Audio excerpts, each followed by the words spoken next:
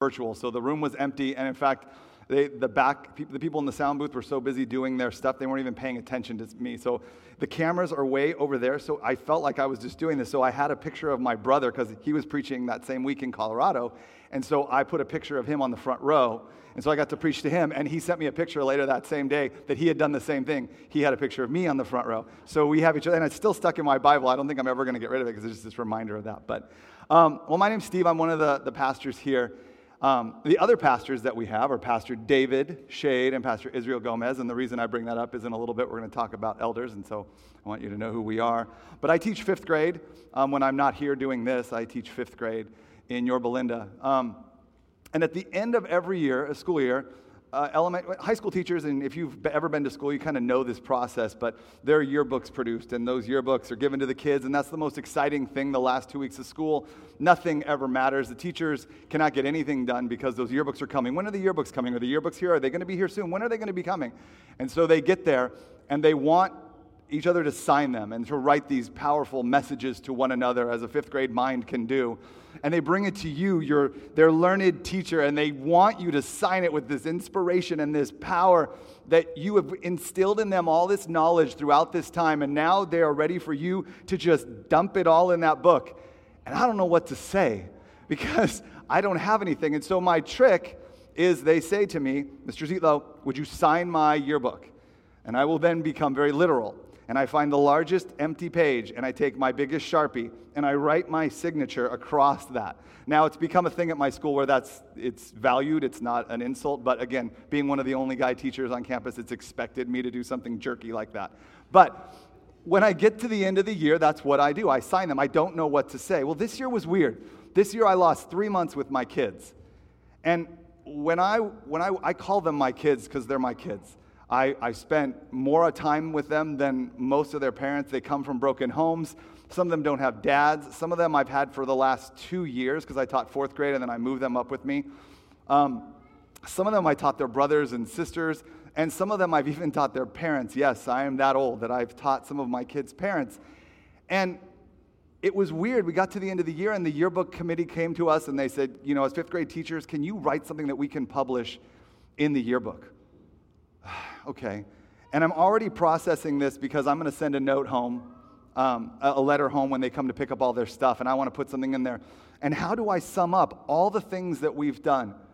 Not the math and the reading and the history, but the things where we've talked about, like how to be a citizen, how to be a kind person, how to care for one another, how to deal with discipline, and how to deal with one another when you don't get along, and all of those kinds of perseverance things. How do you put that in a couple sentences, in a few paragraphs? Peter's there right now. We are in 1 Peter, and we're now finally, I've been walking us through this when I get my chance to speak, and we're in 1 Peter 5. We're at the end of the letter, and Peter is there. Peter is at the end of this time. He's communicating with these churches that are in modern-day Turkey, and he's been sending them this letter to encourage and exhort them, because they are currently and will be going through persecution. They will be suffering for their faith. And so he's writing to them to let them know that there are others that are there, that who they are in Christ, and that the suffering is for a short time. And there's all these things that he's covered. And now we're at the end of the letter, and he needs to say something. And so he's kind of in that same spot, but he actually has better things to say than a signature across the page.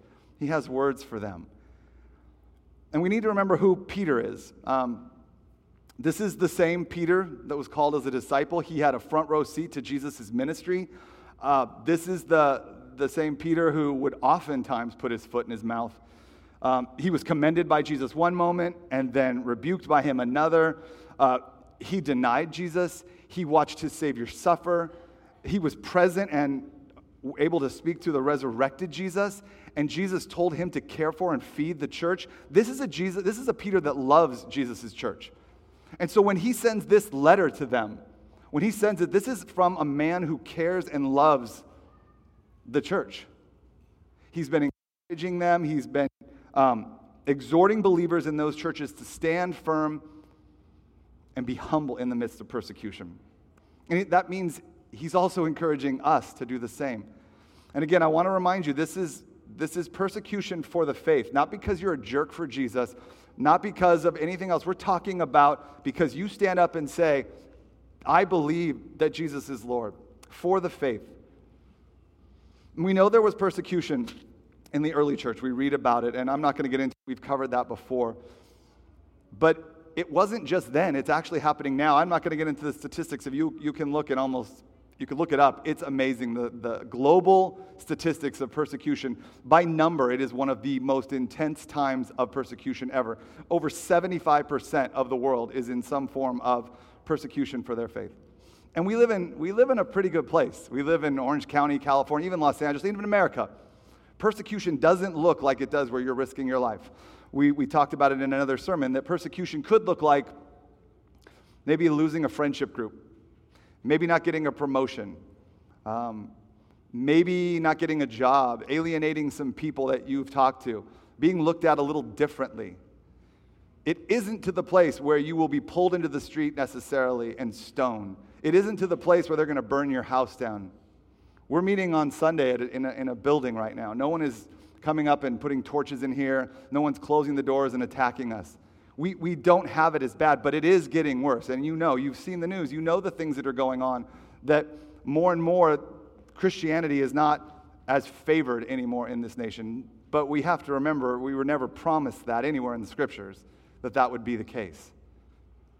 So we're at the end of this short 5-chapter letter. And he sent me another message. And we are at this short thing, and we don't know, Peter doesn't know if he's going to see these people again. He doesn't know if he's going to see their faces again. He doesn't know if he's going to get a chance to speak to them again. So he is finally exhorting them. And some of the things that we're going to cover today, you're going to have seen before in some of the passages we've covered in 1 Peter 5. In 1 Peter. So I'd like you guys to stand with me. We're going to show reverence to the scripture. We're going to stand as we read this. We stand for our favorite football team, our favorite sports team, our favorite musicians. We stand for a lot of things. Let's stand for the word. And I'm going to read the entire section of our passage today. 1 Peter 5. So I exhort the elders among you as a fellow elder and a witness of the sufferings of Christ, as well as a partaker in the glory that is going to be revealed. Shepherd the flock of God that is among you, exercising oversight, not under compulsion, but willingly, as God would have you, not for shameful gain, but eagerly, not domineering over those in your charge, but being examples to the flock. And when the chief shepherd appears, you will receive the unfading crown of glory. Likewise, you who are younger, be subject to the elders. Clothe yourselves, all of you, with humility toward one another, for God opposes the proud, but gives grace to the humble. Humble yourselves, therefore, under the mighty hand of God, so that at the proper time he may exalt you, casting your anxieties on him, because he cares for you. Be sober-minded, be watchful. Your adversary, the devil, prowls around like a roaring lion, seeking someone to devour. Resist him, firm in your faith, knowing that the same kinds of suffering are being experienced by your brotherhood throughout the world. And after you have suffered a while, God of all grace, who has called you to his eternal glory in Christ, will himself restore, confirm, strengthen, and establish you. To him be the dominion forever and ever. Amen. By Silvanus, the faithful brother, as I regard him, I have written briefly to you, exhorting and declaring that this is the true grace of God. Stand firm in it. She who is at Babylon, who is likewise chosen, sends you greetings, and so does Mark, my son. Greet one another with the kiss of love. Peace to all of you who are in Christ. Pray with me. Heavenly Father, I come before you as someone who needs to know this stuff and learn it as much as anyone else.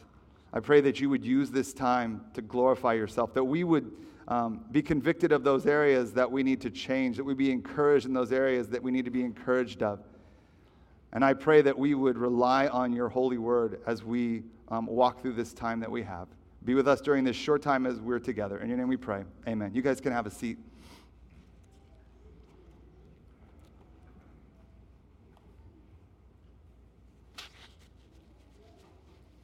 As you noticed, as we read through this, the word humble came up a few times.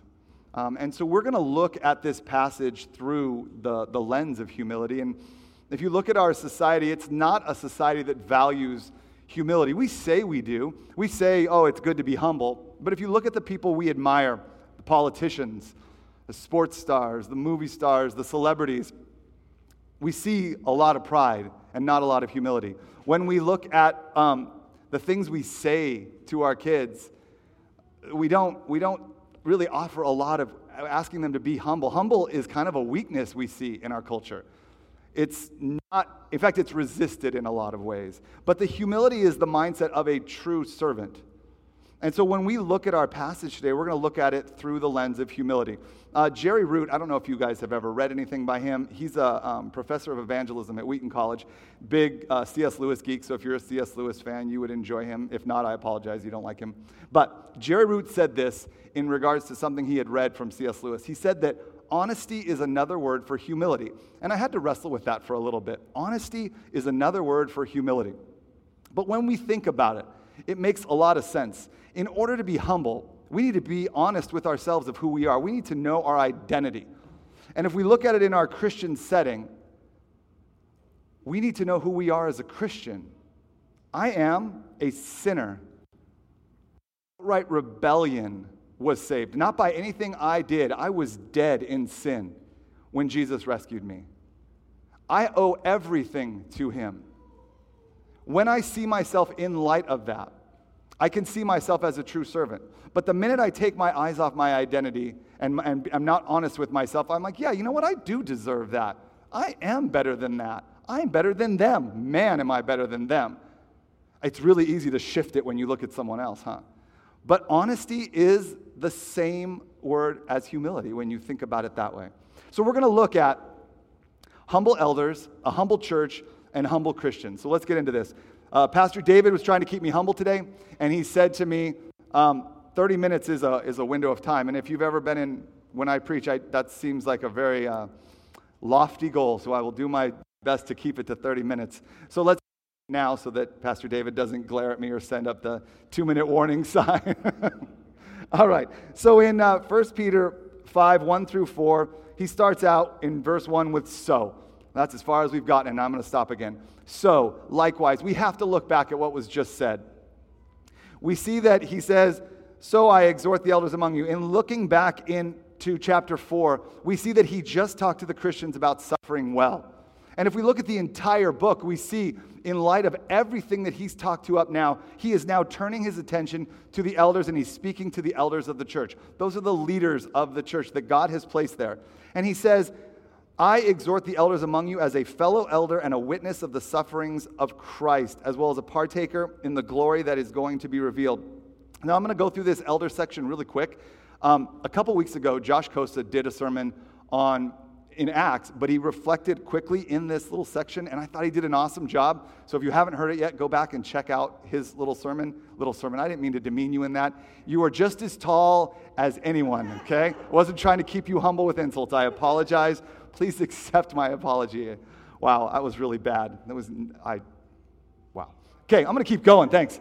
Thank you for helping me with that. But anyways, he covered this really well, so go back and check that out. But Peter's right here laying down his credentials. He says, elders among you as a fellow elder. I'm an elder as well. You'll find out later in the book that he's an elder in Rome, that we see that he's talking to us from there. He was a witness of the sufferings of Christ. We know that Peter was with Christ at that time and saw him suffer. And that he said he is, as well as he's a partaker in the glory that's going to be revealed. So he says, this is who I am. So when I speak to you, you have this authority in me. And then he says, shepherd the flock of God that is among you. In verse 2, he says, shepherd the flock of God. And we've seen references to sheep and flocks as we've gone by in the rest of this book. My wife grew up and she raised sheep, and so I've known her for a few years, and I've heard some of those stories, and I've read some of the stories about sheep. And sheep are not wise animals. Sheep are helpless animals. I believe several times she's referred to them as dumb animals. They have no natural defense. There's nothing that naturally they can protect themselves with. They're weak to predators, so they stay together in a herd. Is it a herd? It's a herd. They stay together in a herd, and so if one goes somewhere, they all go. So they easily follow. They are not discerning in what they eat. They will eat something poisonous as indiscriminately as they would eat something that was good for them. They would drink something that's bad for them just as much as they would drink something that's good for them. And they need someone to care for them. They have, their fleece grows, and it creates something called lanolin, which I learned is a waterproof agent, but it also doesn't allow things to escape. So if they're laying down and bugs and dirt and things start crawling in underneath, it stays under there. They don't clean themselves. They need something to help them clean. They need someone to shear them down and keep them. So they need care. And when we think about Christians as we're called sheep or the flock, it really makes sense. We don't always wisely choose what we intake. Be it food, be it wisdom and advice, we don't always wisely take that in. We tend to follow people that we just without any thought, we're good followers. We don't clean ourselves because only Christ can clean us. We need someone that feeds us. And so he's talking to the elders of the church, and he's like, you are leading, you are shepherds of this, but he calls it the flock of God. This is not their church. These elders, it's not their church. And this is what Josh referred to when he was preaching. It's called the flock of God. So they are leading God's church. That's a humbling place to be, to lead God's church. It's as if someone were to loan you the most expensive car you've ever had. You are definitely going to be nervous when you take it out, if you take it out at all. You're going to park it in a big, wide spot. You're going to make sure that it's cleaned, that it has fuel, that it's been taken care of. You're going to be very careful because it doesn't belong to you. You did not purchase it. Same idea with these leaders he's talking to. These are not your sheep. These are God's sheep that I am letting you have authority over. Care for them. And then he gives a list that explains what he wants them to do. And again, this is not an exhaustive list of how to care for. This is not an exhaustive study on elders. But he says, shepherd the flock of God that is among you, exercising oversight, not under compulsion, but willingly. So you shouldn't be forced as an elder to lead. You should desire to, and you should be willing to do that. Not for shameful gain, but eagerly. You're not doing this for the money. You're doing this because you love God and you've been called to this. And not domineering over those in your charge, but being examples to the flock. Lately, there's a lot of stories coming out, and many of us have been in churches where we have seen what domineering leadership looks like. It's not healthy. It's not the way that people grow, and people generally don't follow a leader that is domineering in that way. They may fear a leader like that, but they don't follow a leader like that. He says, be an example. So as an elder, we should be the people that you look to as the church and say, well, that's someone that I can follow. That's someone who's doing this the way the Bible says it. Now, in no way are elders called to do it perfectly. In fact, we mess up just like everyone else messes up. But you should expect your elders, when they mess up, to repent, to apologize, and to move forward. This is what we're asking our elders to do, is to be examples. So for us, the elders here, and those of you who aspire to be elders, you should be an example to the church. You should be the people that they look to. And he says, and when the chief shepherd appears, you will receive the unfading crown of glory. So he again reminds us that Jesus is the chief shepherd. And that if you are faithful to him, he will reward you. But let's go on, because again, I wanted to keep that brief. We as elders, it's not our church. We are to humbly lead his flock. We're to be an example.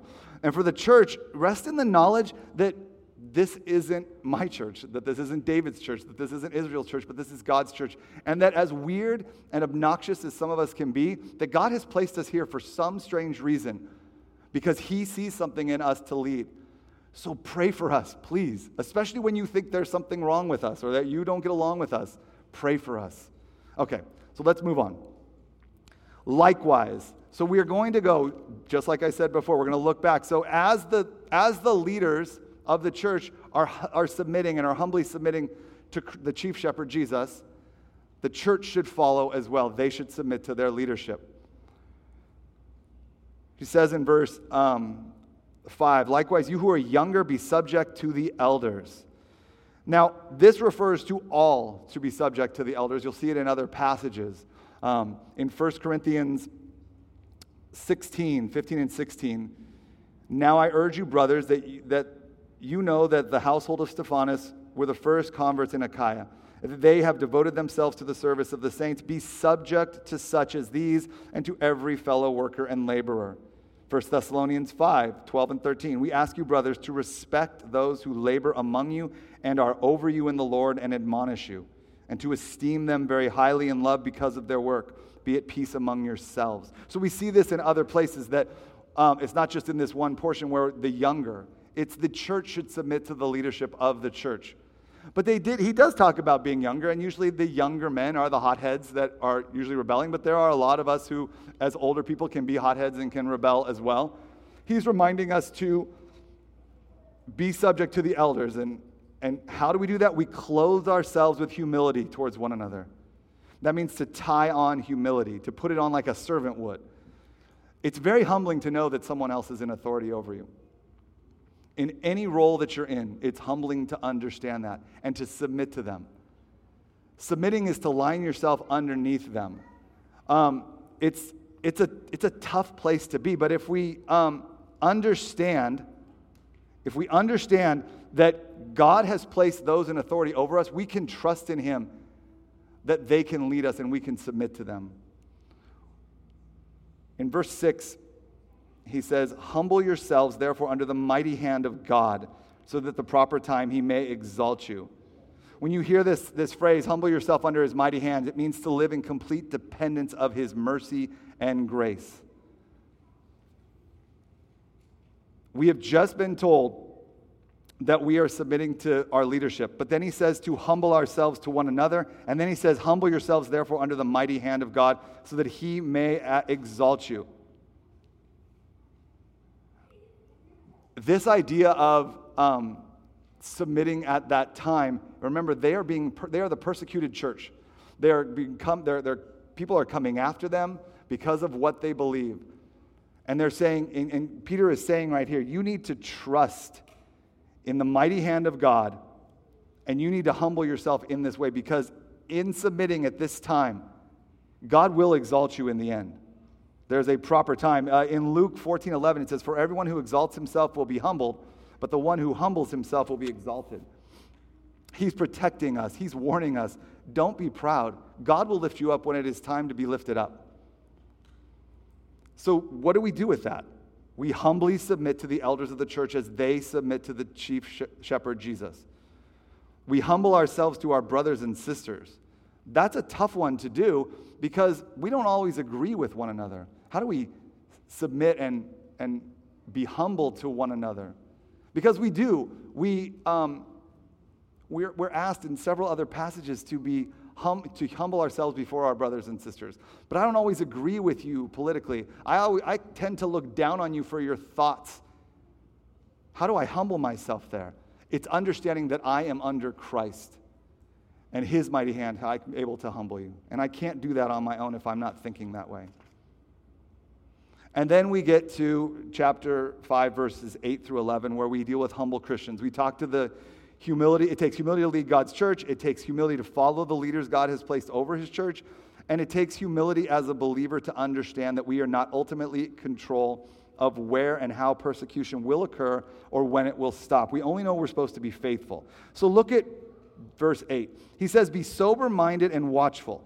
Now, we had just talked about it, and I forgot to mention it. It says that we are to cast our anxieties on Him. When we are under persecution, when we are suffering, we have a lot of fear.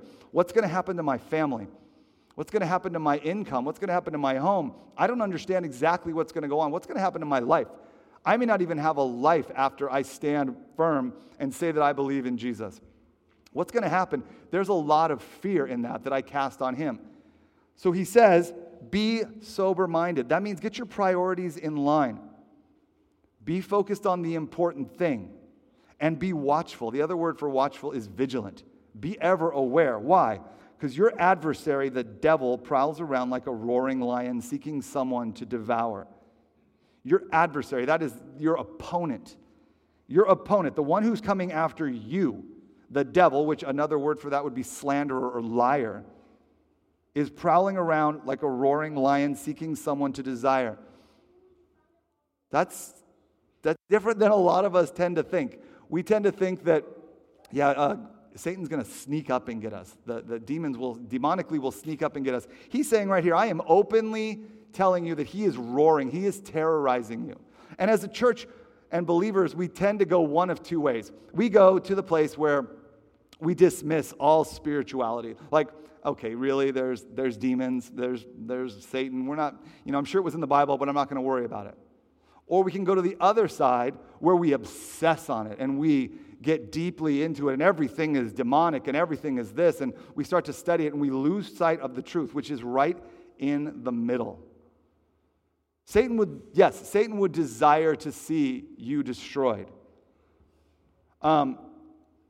If we look at Ephesians 6:12, that our battle is not against flesh and blood, but against cosmic forces, this present darkness, spiritual forces of evil or evil in the heavenly places. It is real, so don't dismiss the fact that there is that. But understand on the other side that we are given the information that Christ is in charge. Jesus has defeated him on the cross, that this is a lion with a leash, that he is dangerous, and we are to avoid him, and we are given instruction to do that, but that we are protected. We have to be in between those two, or we are easily distracted.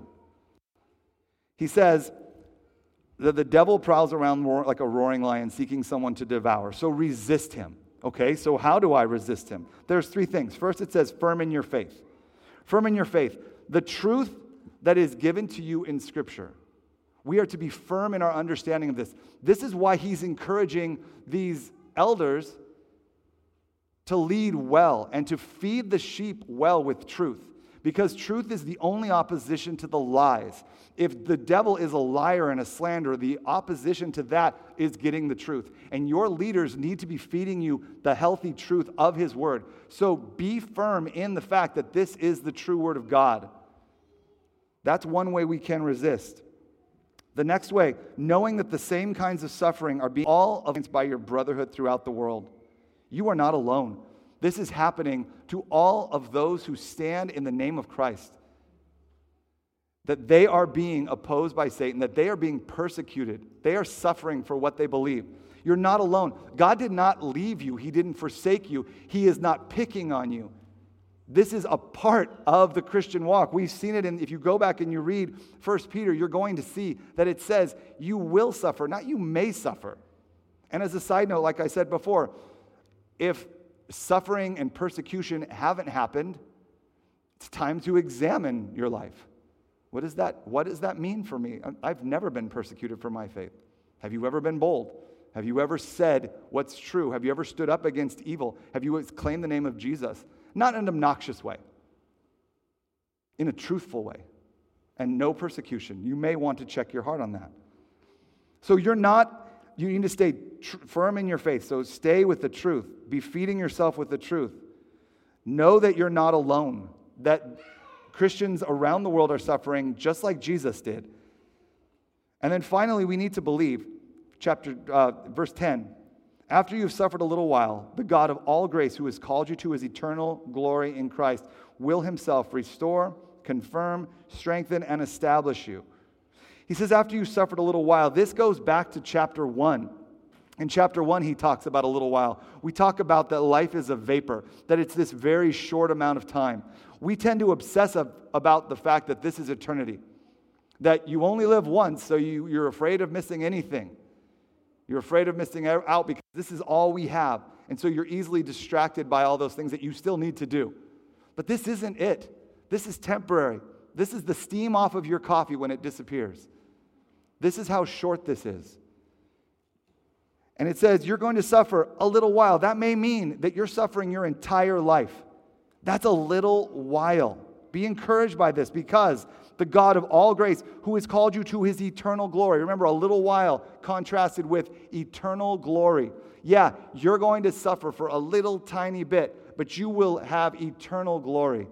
You have an inheritance that's secured for you, that is unable to be destroyed for eternity. We are to believe in that. And then this next part is so awesome. You're suffering. You've suffered for your faith. And who is going to come along and encourage you? Christ will himself restore, confirm, strengthen, and establish you. He cares for you enough that he will be the one that will come and love you. He will restore you. He will remind you of who you are and place you where you need to be. And then Peter just erupts at that point in worship. He can't control himself anymore. And in verse 11, he says, to him be the dominion forever and ever, amen. That word dominion, dominate. I mean, he just talked about there's this lion that's roaring, that's trying to devour you. And then he finishes it up with worship saying, God is dominating and will be dominating forever and ever, amen. When we acknowledge that, when we go through the process of our liturgy here at church, it's to bring us to the reminder of the truth. The truth is that he is an eternal God who has rescued us as sinners and has promised us eternity, sees us as righteous as he sees Jesus as believers. And that in that, we know that we are loved. Regardless of what's going on to us, regardless of our suffering and our persecution, we are loved to that degree. And so it leads us to this place of worship, and that's what we try to do with our liturgy, is bring us to a reminder through the truths of Scripture into a place of worship where we should be spending most of our time. We should spend most of our time reflecting on that and understanding that that is a God worth worshiping. I've said it before. A friend of mine, he used to say that we should spend our time glancing at earth and gazing at heaven. And when he said that, he's talking about our focus should be on God and his holiness rather than the things of life that we get caught up on. Yes, there are things that are important here, but it is only for a little bit of time. And we should then erupt into worship just like Peter did. To him be the dominion forever and ever, amen. And then he finishes up with just a few thoughts. He says, by Silvanus. That's Silas, for those of you who've read. That's Silas, that was Paul's bud that hung out with him. He says, by Silas, a faithful brother as I regard him, I have written briefly to you. So Silas is probably dictating this, and he's going to take it to the letter out, and he's going to carry it to them. Exhorting and declaring that this is the true grace of God. That this word of God is the true grace of God. Stand firm in it. I'm going to come back to that. She who is at Babylon, which is a reference, like a code word for Rome. Peter probably did not want this manuscript to come back and cause even more persecution for the church at Rome. So he would use a phrase that a lot of them did, calling it Babylon. So she who is at Babylon, who is likewise chosen, sends you greetings. So the church in Rome is sending you greetings as well. So does Mark, my son. Mark is the same Mark who was with Paul and then left Paul, then came back in Acts with Paul and is now with Peter, and he calls him his son. Greet one another with the kiss of love, if you've quarantined for 14 days. And then peace to all of you who are in Christ. He ends this letter on persecution with peace. Like, rest in the knowledge that this is our God who loves us and will restore you. And if you are faithful, he is faithful. I told you I'd come back to that phrase, stand firm. Because as we go through the book, and we went through the book this whole time, it's been fun to kind of walk through this personally, growing in my understanding of persecution and repenting of those areas where I've become weak and not firm, and I've tended to need to grow. If nothing else, I have grown in this time. He had this theme of standing firm. So I want to finish by kind of going back really quick, again, just a few seconds, and walk us through the idea of standing firm as we see it through the book. So we stand firm in the true grace of God as we suffer simply because we are Christians. We stand firm knowing that while the world may take everything from us, it cannot take our glorious identity or our imperishable future because we are elect exiles, set apart by the Holy Spirit for the salvation accomplished by Christ and now on our way home. That's in chapter 1, in the first two verses. Keep going in chapter 1. We stand firm knowing that even though the world may kill us, we have been born again to a living hope through the resurrection of Jesus Christ to an imperishable inheritance. Continuing in chapter 1, we stand firm knowing that God does not waste our suffering. He intends it to purify our faith in order that we may obtain our future salvation when Christ is revealed. In chapter 2, we stand firm knowing that our Lord Jesus Christ traveled the road marked with righteous suffering and blazed a path for us to follow. Chapter 3, we stand firm knowing that if we suffer for doing good, we will be blessed and will be exalted to glory as Christ was. In chapter 4, We stand firm knowing that as we share in Christ's sufferings, we are proven to be Christians. That's that badge of Christianity that you're asking about. Am I a Christian? There it is. And finally, as we looked at it today, we stand firm by humbling ourselves under God's mighty hand, knowing that He will exalt us. I want to finish my sermon. Instead of a prayer, I'm going to read out of the Valley of Vision. And there's a prayer called humiliation. And I find that in light of this topic of humility, that this is a fitting end to pray with at this. So it should be up on the screen in a moment. You can follow along. The Valley of Vision can tend to get wordy, so it's nice to be able to follow along on a screen. So I'm going to read this. Sovereign Lord, when clouds of darkness, atheism, and unbelief come to me, I see thy purpose of love in withdrawing the Spirit that I might prize Him more, in chastening me for my confidence in past successes, that my wound of secret godlessness might be cured. Help me to humble myself before Thee by seeing the vanity of honor as a conceit of men's minds, as standing between me and Thee, by seeing that Thy will must alone be done, as much as denying as in giving spiritual enjoyments, by seeing that my heart is nothing but evil, mind, mouth, life void of Thee, by seeing that sin and Satan are allowed proper in me, that I might know my sin, be humbled and gain strength thereby, by seeing that unbelief shuts Thee from me, so that I sense not Thy majesty, power, mercy, or love. Then possess me, for Thou only art good and worthy. Thou dost not play in convincing me of sin. Satan did not play in tempting me to it. I do not play when I sink in deep mire, for sin is no game, no toy, no bauble. Let me never forget that the heinousness of sin lies not so much in the nature of the sin committed as in the greatness of the person sinned against.